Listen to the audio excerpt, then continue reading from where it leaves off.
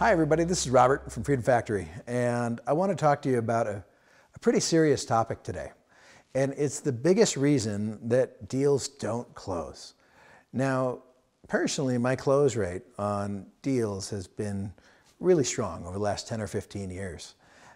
But I see a lot of people, the industry standard, they close less than 50% of deals. So if it's almost unbelievable when you think 50% of people that agree to pay a price for a business don't actually buy it. And I want to jump into why that is, and more importantly, how you can make sure that it doesn't happen to you. So first of all, the biggest reason that I see that deals don't close is usually when the numbers drop off a cliff.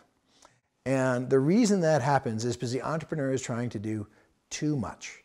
So running a business as an entrepreneur takes a lot of work. And when we sell a business, we're partners for a short period of time. I talk a lot about our 147-day selling process, and a lot of times it works in that time. Sometimes it takes a little bit longer. Sometimes we're even faster. But the number one thing when we're selling your business is to let us do our job, is you have to do your job and make sure the numbers are still going on the same trend line that they were. If you're growing at 3% a month, this time can be the absolute most important time for you to do it. Not only because you get paid the best. What that means, for example, let's say you're selling your business on earnings and you're getting a multiple of 5 times earnings when you sell it. You're actually getting paid 6 times on every sale you ever make, which means you're getting paid once in the cash and 5 times your earnings when you sell it. Now, if you were making 6 times your usual value when you sell a business, do you think you would sell harder? I sure would. And having the right broker and the right partner to be able to sell it for you, we're going to handle the process. We're going to handle the phone calls. We're going to handle the Q&A, the diligence. We're going to pre-qualify your buyers. We're going to take all that off of your plate. In fact, until the buyers have been pre-qualified and we have an LOI on the table, we don't even put them on the phone with you. We want to preserve your time as much as you can so you can run your business as profitably as we can, and we can do our job. And again, what we do at Freedom Factory is make sure to build as much deal tension as we can. So that's getting the most people introduced to the business, either through a combination of inbound or outbound and marketing materials, going through a Q&A process and getting all the buyers to go to our process, meaning the seller's process. We do Q&A here, we do pre-qualification here, we do LOIs here, we start to go through and we get the funnel and we find the perfect buyer and the perfect fit for you. Bottom line is the partnership's pretty simple. For the next year, you run your business, we focus on selling your business. And when you're talking to a broker, you're making the right decision, try and find somebody that's not just a sales guy or just sells businesses for a living. Find a career entrepreneur, someone that speaks entrepreneur, somebody that understands that just because you've built the business and got it to here doesn't mean that you want to run it for the rest of your life. And sometimes as entrepreneurs, I look at us as the producers or the builders or the contributors.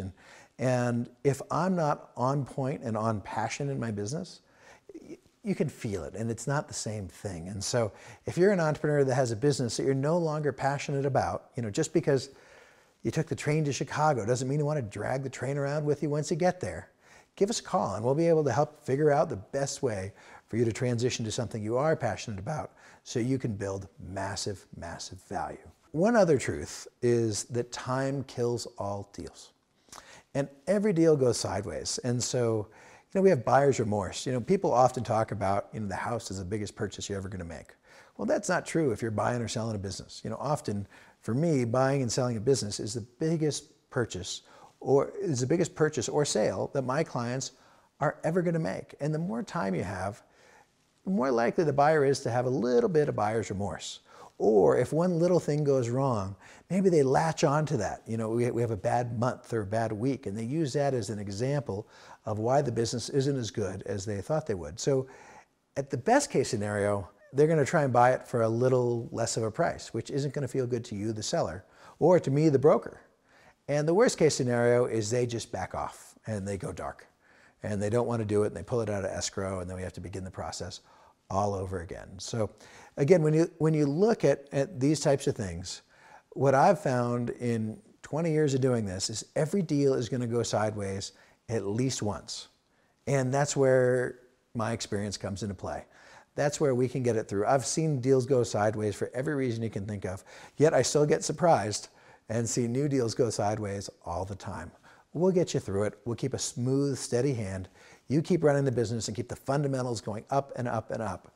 And we're going to sell your business for more than anybody else in the marketplace. Now, if you have any questions on selling your business, why deals go sideways, or what the process looks like, why don't you give us a call at Freedom Factory? And we'll talk you through that and any other questions that you might have.